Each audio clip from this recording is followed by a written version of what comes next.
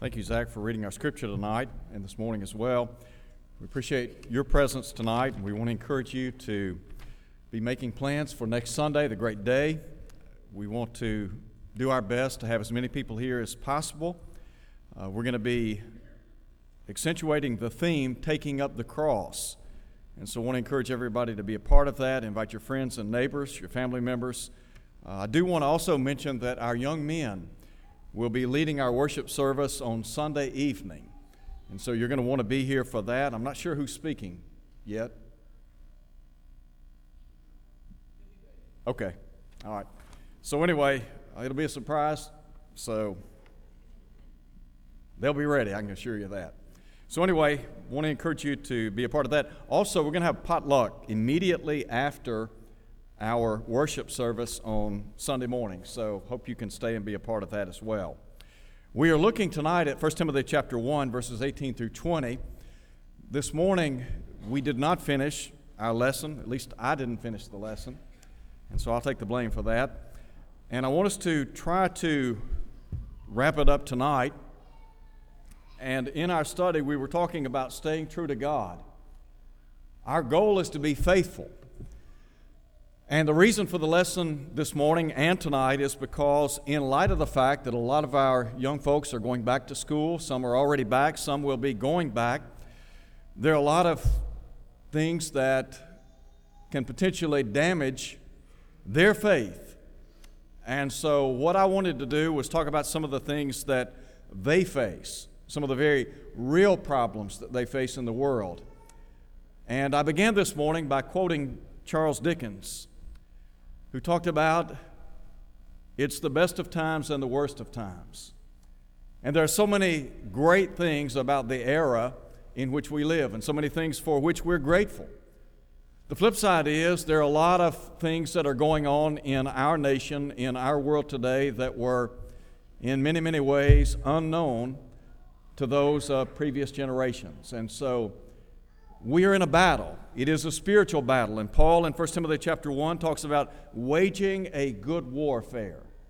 In 1 Timothy chapter 6, verse 12, Paul said, fight the good fight of faith. In 2 Timothy chapter 2, verse 3, Paul would say that we are to endure hardship as a good soldier of Jesus Christ. In Ephesians chapter 6, verse 10, he said, be strong in the Lord, in the strength or power of His might. Put on the whole armor of God that you might be able to stand against the wiles, the schemes of the devil. And so we begin tonight by talking about our faith must be safeguarded. We have the responsibility of guarding our spiritual life, of protecting our faith, don't we? And I want to begin tonight by very quickly pointing out that it's incumbent on all of us, whether young or old, to know, number one, what we believe, and number two, why we believe it. And sadly, there are a lot of folks that do not know what they believe, nor do they know why they believe it. But Peter said, sanctify the Lord God in your hearts and be ready to give an answer to every man that asks you. And so, in light of that, we want to make sure that we know what we believe and why we believe it. So when you go to college, when you go to school, it's imperative that you have some biblical foundations, isn't it? Do you remember in 2 Timothy chapter 1, Paul called to mind the genuine faith that dwelt first, he said, in Timothy's grandmother Lois, and then he said in his mother Eunice, and then he went on to say, and I am persuaded in you also. So you have three generations there, a grandmother, mother, and a son or grandson. In chapter 3, verse 15, Paul would say, and that from a babe, from infancy or childhood, he said, you have known the Holy Scriptures which are able to make you wise unto salvation through faith in Christ Jesus. So, to our young people, I would say this, you have an advantage because your parents have invested in your spiritual life. They have seen it, I guess, fit in many respects to rear you in the Lord, and that's a blessing. And so you have that advantage, and you ought to be grateful to your parents for trying to lay a spiritual foundation in your life. So, tonight we talked about we are facing a determined foe in the devil, and we said that he is resolved and relentless in his attacks on those of us who comprise the human family. And then we said we face a destructive foe. What I did was come up with 10 things that I believe pose dangers to those of us in the human family, particularly young people. I'm not saying that this list is exclusive to young people, because all of us face temptation in life. We understand that the devil is doing everything within his power to destroy, circumvent our faith in God. So all of us have to be aware. We have to be on our toes, so to speak. We have discussed alcohol and the dangers associated with using alcoholic beverages. Adding to that, any number of other drugs, whether it be pot, heroin, crack, meth, some type of prescription drug that people abuse. We talked about smoking and the dangers of tobacco usage, sexual purity, the importance of making sure that we live pure in the eyes of God, cultivating the right kind of friends and companions, materialism and money, and then also profanity. We concluded this morning by pointing out that we are living in an anti-Christian culture, and that's so true. We are living in an era in the history of our nation that is in many respects unprecedented, isn't it? You can go back and you can read our founding fathers, and you can look at what they had to say about God and about the Word of God. And there's two things that stand out. Number one, they believed in the one true living God. Number two, they believed in the power of God's Word. And then I would also add to this that they believed that this nation and her longevity were tied to a belief in God and His Word.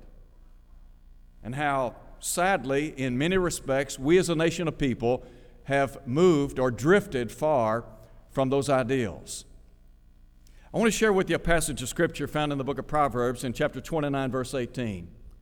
Solomon said, "Where there is no revelation, the people cast off restraint."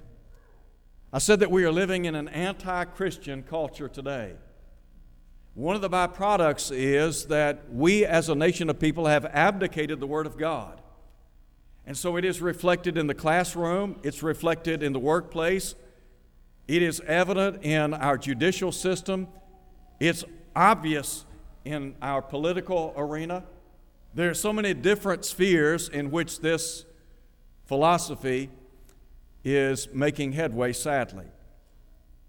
Solomon, however, writing by inspiration of the Holy Spirit, I think, made a profound statement, didn't he? Where there is no revelation, the people cast off restraint. Now, one of the things that we're going to talk about, one of the dangers that we are being confronted with in our world today, evolution versus creationism, aren't we? The idea that we are the products of evolution versus what Genesis 1:1 affirms, and that is that God, in the beginning, created the heavens and the earth.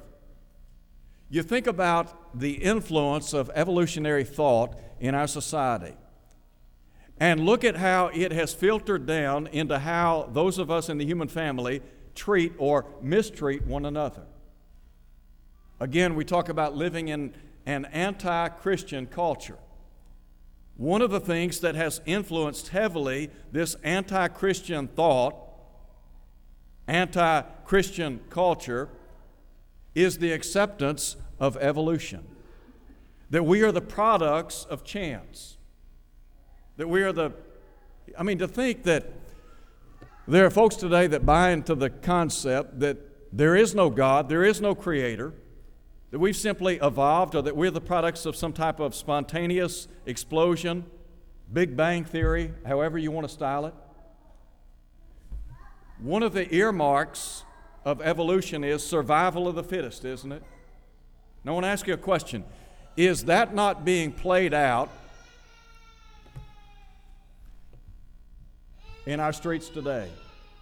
Survival of the fittest. Think about how many people are being murdered every single day in America. In Memphis, Tennessee, you can watch the news every evening. I look at the news. It's depressing, isn't it? Because Over and over again, you're hearing about people that are taking the lives of other people. Go to Chicago. Look at the bloodshed that's occurring up there on a daily basis. Go to Atlanta. Well, I mentioned Chicago. Go to New York City. Go to the West Coast. What do you find? People that are demonstrating this survival of the fittest mentality, aren't they? The strong survive. Might makes right.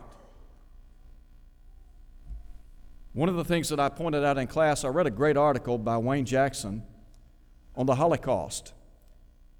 And he pointed out in his article that one of the reasons why the Holocaust came to be was because Adolf Hitler accepted what Charles Darwin said in his book about evolution. Survival of the fittest. And this idea that there is this superior race. And so those who are weak or lame or whatever, sick, then they have to be cultivated out. So again, all of these things factor in to living in an anti-Christian culture. So I want our young folks to know that when you go in the classroom, particularly in a secular university or college, you need to understand you are in hostile territory in some respects. And I might add that there are a lot of places in America today that, as a Christian, we are in the midst of a hostile situation, aren't we? To think that there are people today that have no use for God, they have no use for His Word. Let me just call attention to a couple of passages very quickly. I said that we need to understand, we need to know what we believe, we need to know why we believe it. And we need to make sure that we are striving to the best of our ability to lay a Christian foundation in our lives and in the lives of our children. My generation, in many respects, it might be that we're not going to change the thinking of some folks in my generation. But those of you that are young have the opportunity to teach your peers, your friends, the Bible. If we want to change the thinking of this country, if we want to change this trend of anti-Christian culture, it begins with our youth. What's the old saying, as the home goes, so goes the nation? Our nation's in trouble because our homes are in trouble, aren't they? And so our young folks, those of us today who have children, we need to be encouraging them to understand the importance of following Scripture, submitting to Scripture, and teaching others. It's our responsibility to teach others. But our young folks, they can make a profound difference in our community, in our country. Hopefully and prayerfully, they might be able to change the direction of this country. In Hosea chapter 4, do you remember what Hosea said about the children of Israel? Hosea said, "There's no truth, nor mercy, nor knowledge of God in the land." He brought an indictment against the children of Israel. They had enjoyed a covenant relationship with God. They had been given the oracles of God, according to Romans chapter 3, but they had abdicated that way of life. So as a result of that, they were living in a state of what we would call anarchy. And that's, in many respects, what we see in our country today. We are living in a state of anarchy, an anti-Christian culture. So here's what Hosea said. There is swearing and lying and killing and stealing and committing adultery. He said they break all restraint with bloodshed after bloodshed. Is that not a commentary on the 21st century? Is that not what we see being played out in our streets every day? When you read the news, when you read the paper, when you read magazines, when you get online, what do you see? You see people whose lives are being destroyed by what? By sin. And sadly, one of the problems in our society today is we have renamed sin. And we call sin any and everything but what it really is, and that's sin. And the Bible says all have sinned and come short of the glory of God. And the only remedy for sin is the blood of Jesus. The prescription is found in the Word of God. If we want to right this country, do you remember in Acts chapter 17 when the apostle Paul and Silas went to the city of Thessalonica? And the Bible says they were charged with turning the world upside down. We would do well to emulate that today. The only way to right the ship is to teach the gospel, isn't it? To preach and teach the truth of God. What is it our nation needs tonight? It's the gospel. So I want our young folks, I want all of us to understand that the prescription for an ailing nation, for a nation that has become in many respects anti-Christian, is the Word of God. When people go to the doctor, think about your children, and the doctor says, okay, you've got pneumonia, or you've got some other type of illness, and so I'm going to have to write you a prescription, but I'm also going to have to give you a shot. Our children don't want to get a shot. I don't like to get a shot. But I understand that it's for my good. Well, the prescription is get back to the Bible. That's not what our nation wants, but that's what our nation needs. And really, the theme that ought to be sounding forth from every congregation, from the East Coast to the West Coast, from the North to the South, is back to the Bible. That's the way to get us back on track, back to the Bible. So we talk about living in an anti-Christian culture, and then there is a ninth thing that I think our young folks are being potentially hurt by, and that is social media. I am not a social media guru. You can ask Jared, he can tell you, I'm not. It's true. I heard him say it. I'm not. But I do know that a lot of you out there are. And what you need to understand is what you post in cyberspace is out there. And you might think you delete it, but it's out there, isn't it? So we talk about Facebook, Twitter, Snapchat, Instagram. Here's what I would say, and I would caution you. Be very careful what you post. And could I say this, and this is directed not to just the young folks, but some of us who are older. Some folks ought to be ashamed of what they post on Facebook. They really should. Some of the things that are being posted out in cyberspace,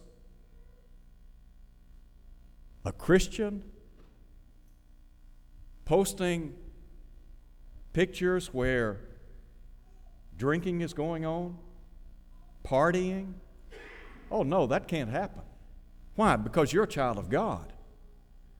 You can't do that kind of stuff and go to heaven. You need to understand that. Somebody needs to tell you, you can't live like the devil and go to heaven. It doesn't work that way. And then there are some that post pictures of themselves. The only thing I know to say is this: some folks need to put some clothes on. They really do. They put some clothes on. Now, we all have a reputation, don't we? And that reputation can either be positive or negative. I think we have a tremendous youth group. And these are the future leaders of the church, and I appreciate so much our young people. They're not perfect, none of us are. But we need to think about what we're doing when we get online, don't we? And by the way, that little phone that we carry in our hands on a daily basis, that little iPhone, it can be the gateway to a lot of good, but it could be the gateway to a lot of bad as well. So I just want you to know that what you post is being seen by a lot of folks. And there are things that are being posted that, quite frankly, as a child of God, some folks ought to be ashamed, if you understand what I'm saying. Now, I get the fact that we're living in a culture today where the idea of personal shame is almost non-existent. Do you remember what Joshua said in Joshua chapter 6, verse 15? He asked the question, were they ashamed when they committed abomination? Do you know what he said? He said, no. He said, they're not at all ashamed. And then here's what he said, neither could they blush.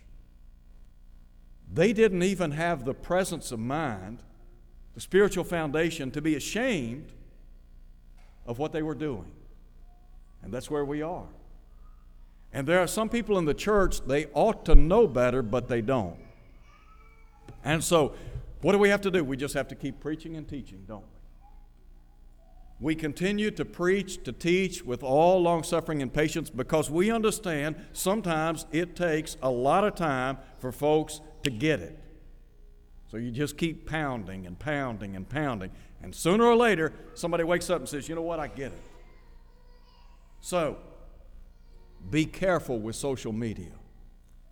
And then finally, I mentioned a moment ago, creationism versus evolution. There are a lot of young people that have bought into the theory of evolution. What the Bible says is right. In the beginning, God created the heavens and the earth. That's true, isn't it? Now, there are a lot of folks that will spin a lot of theories out there that, quite frankly, take a lot more faith than to believe what the Bible says. And God made us in His image and in His likeness. He made us male and female. We are to be compatible, aren't we? We are suitable companions for one another. Here's what the Bible says, and we talk about some of the arguments that can be used for creationism. The simplest that I know, design demands a designer. The shirt you're wearing tonight, somebody made it, didn't they?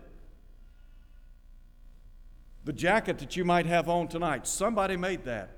The dress you're wearing, the shoes that you have on, somebody made those products, didn't they? If I were to ask you tonight, who made your shirt? Where'd you get that?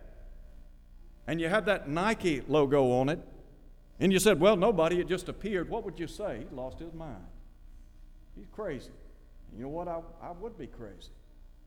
Here's what the Hebrew writer said. Every house is built by some man. But now listen to this. But he that built all things, that made all things, is whom? Is God. Hebrews chapter 3, verse 4. God made the world and all things therein. One of the byproducts of believing in God the Creator is this book that we call the Bible. This book addresses our origin. This book talks about our purpose, doesn't it? This book addresses our destiny, where we're headed in life. Do you know of any other book that gives us an answer to those questions? Where'd we come from? What are we doing here? Where are we going? I don't know of another book that does that, but the Bible does. And there are some folks that are going to tell you, well, this book is just a book of fiction. It is a compilation of what some people have written. And then there have been added these redactors that have filtered in certain parts of Scripture. Well, let me tell you what, there are a lot of things in Scripture that support that this is the inspired Word of God. For example, back in the book of Genesis, God legislated that circumcision was to take place on the 8th day. Do you know why that was? Because all the necessary ingredients for blood clotting take place on the 8th day. Do you remember what Moses said in the book of Leviticus? That life is where? It's in the blood. For many years, people practiced bloodletting. They thought that was how you dealt with illness. Well, what did Moses say? The life is in the blood. Well, what about the earth, this globe that we're living on? Did you know that there were people at one point in time, that thought the earth was flat? Isaiah wrote 750 years before Jesus ever came to earth. So we're talking about a book that goes back how far? 2,750 years. 2,750 years ago, in Isaiah chapter 40, in verse 22, Isaiah the statesman prophet, talked about the rotundity, the spherical shape of the earth. How did he know that? Oh, I know. He got in a spaceship, didn't he? Didn't he get in a rocket and go out, launch out into space and look back at planet Earth and see the rotundity of the earth? No, he didn't. Well, what about getting on Google and typing in the shape of the earth and learning what scientists and astrologers, astronomers have said about it? Could he do that? No. Well, how did he know it? Because God inspired him to write that, didn't he? So when people cast doubt on the Word of God, say, look, there are evidences that this book is the product of God. We could talk about prophecy, all the prophecies that were penned about Christ, and you think about how all of those prophecies were fulfilled with pinpointed accuracy. The Bible is not a history book. It is not a book of geography. But what it says about history and geography, guess what? Are true, aren't they? It's a study in itself. So, I simply say all that to let you know, you've got to decide. You see, at some point in time, our parents are not going to be deciding whether or not we attend services, Bible study, worship. They're not going to be shaping and molding our thought process. We're going to sit down in a classroom, we're going to listen to what the professor has to say, and then we're going to have to draw some conclusions, aren't we? And we're going to have to decide, okay, either what he said is true or it's false. It either squares with what I believe, and that is, it squares with Scripture, or it doesn't. And we've got to be equipped to make those decisions. Now, very quickly, before we close, first, our faith must be safeguarded. Secondly, our faith must be safely guided. In other words, we have to resolve to be guided by Scripture. Do you remember what Paul said in 2 Timothy chapter 3, verse 16? All Scripture, given by inspiration of God, listen to him, is profitable. God's Word can bless your life. I know that there are a lot of people in our world today, they don't get it when it comes to the blessings associated with Scripture. But what I want you to know is, if you will submit to what the Bible has to say, God will bless your life. I promise you He'll bless your life. He will bless you in so many ways, and we're going to talk about the blessings of faith. But first and foremost, you've got to build your faith, don't you? Now, it might be that you're like a young Timothy, and your grandmother was a believer, your mother is a believer. Maybe your mother and father are believers. Maybe your grandparents were believers. And now you are a believer. But you've got to develop your own faith. You can't live on the faith of your parents, can you? It's got to be your own. So how do you do that? You've got to spend time in the Word of God, and you've got to develop a faith that will stand on its own. Peter said, as a newborn baby, desire the sincere milk of the Word that you might grow thereby. It's fun to watch children grow up, isn't it? To watch them grow intellectually and physically and mentally and athletically and spiritually. You are responsible for your own spiritual life. So you've got to determine just how strong you're going to be in the faith. And we talk about some of the things that we're up against, some of the things that you're going to face. In Hebrews chapter 5, the Hebrew writer talks about the byproducts of knowing Scripture. And he said one of those byproducts is that you might be able to discern between good and evil. So when you develop your own faith, when you trust that what God has said is true, then you can look at something and size it up and you can say, okay, this is right and this is wrong. This is true and this is false. This is truth, this is error. Why? Because you know what the Bible says. So you have to build your faith. It begins by studying the Word of God. And then there's a second thing. I can't overemphasize this enough. And that is spending time in worship to God. Bible study and worship go hand in hand. I'm grateful for all the young folks that come to our Sunday night services and Wednesday evening services. We're blessed. Now, I can see the number on the board, AM, and there's a vast difference between AM and PM. And the ones who are not here are not the ones who sit to my left, are they? It's the ones that sit here, and the ones that sit here, and the ones that sit back there, and some down here. Where are they? Where are they? Don't you think that's a valid question? Where are they? You see, your presence says, number one, you love God. Your presence says that you want to be in the presence of God, to worship Him. You care enough about your spiritual life to be here. Could I be very honest and blunt with you? There's some folks, they come here regularly, but they don't care enough about their spiritual lives to be here. That's sad. That's just the truth. They don't care. I might as well be talking to that wall over there in the morning at 9 o'clock. I might as well just come in here and preach every Monday morning to that wall. Because that's what kind of an effect I have on some people. They just tune it out. Here in body, but not here in spirit. You're here in body and spirit. And I appreciate that. So, build your faith through the Word of God, through the worship of God, and then thirdly, through the work of God. An idle mind is the devil's workshop. Get involved. Some of our young folks did a lot of work this summer, didn't they? Went to Jamaica, worked on VBS. Some of you are always doing things. I appreciate that. Stay involved in the work of the church. And then very quickly, the blessings of faith. If you're in Christ Jesus, you're rich. You are rich, and you may not even know it. In the book of 3 John, John writes to a fellow by the name of Gaius.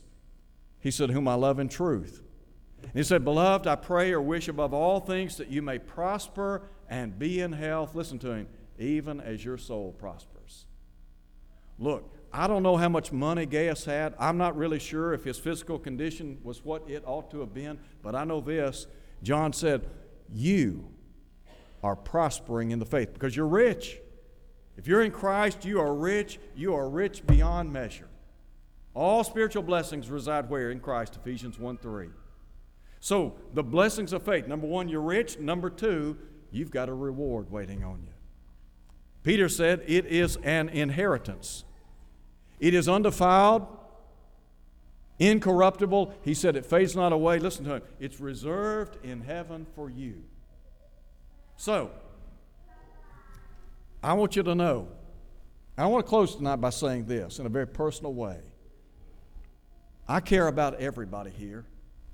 And I mentioned a moment ago the fact that sometimes what I say falls on deaf ears. I get that. I'm not trying to throw them under the bus. I care about them. I just wish they cared about their own spiritual lives.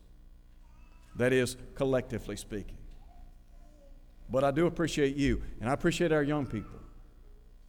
And I want them to know, I want all of you to know, look, what I say is not intended to hurt anybody. I'm not here to hurt anybody. I'm trying to help people. And if I can help somebody stay out of trouble, spiritually speaking, then I feel like I've done my job. I want our young folks to know, look, you can call me anytime, day or night. I don't care when. You can call me anytime. If you need me for anything, you can call me. And I'll be there to help you. I'll do whatever I can to help you. And I know Jared feels the same way. I know you can call our elders. You can call Brother Billy or Brother George or anybody. You can call us because we're all in this thing together. We want you to go to heaven. So if you're here tonight and you're not a Christian, why not come to Christ? Why not believe that Jesus is the Christ, the Son of the living God? Put your faith and trust in Him. Repent of all your sins. Confess His name before others. Be buried with Him in baptism. All your sins will be washed away, Acts 22:16. And if you're here tonight, maybe your life is not what it ought to be. Maybe you have fallen back into the world. Let me tell you what, no better time than right now, this hour, to make it right with God. The Bible says that we have the privilege of confessing our sins one to another and praying one for another. Could we do that for you tonight as we stand and sing?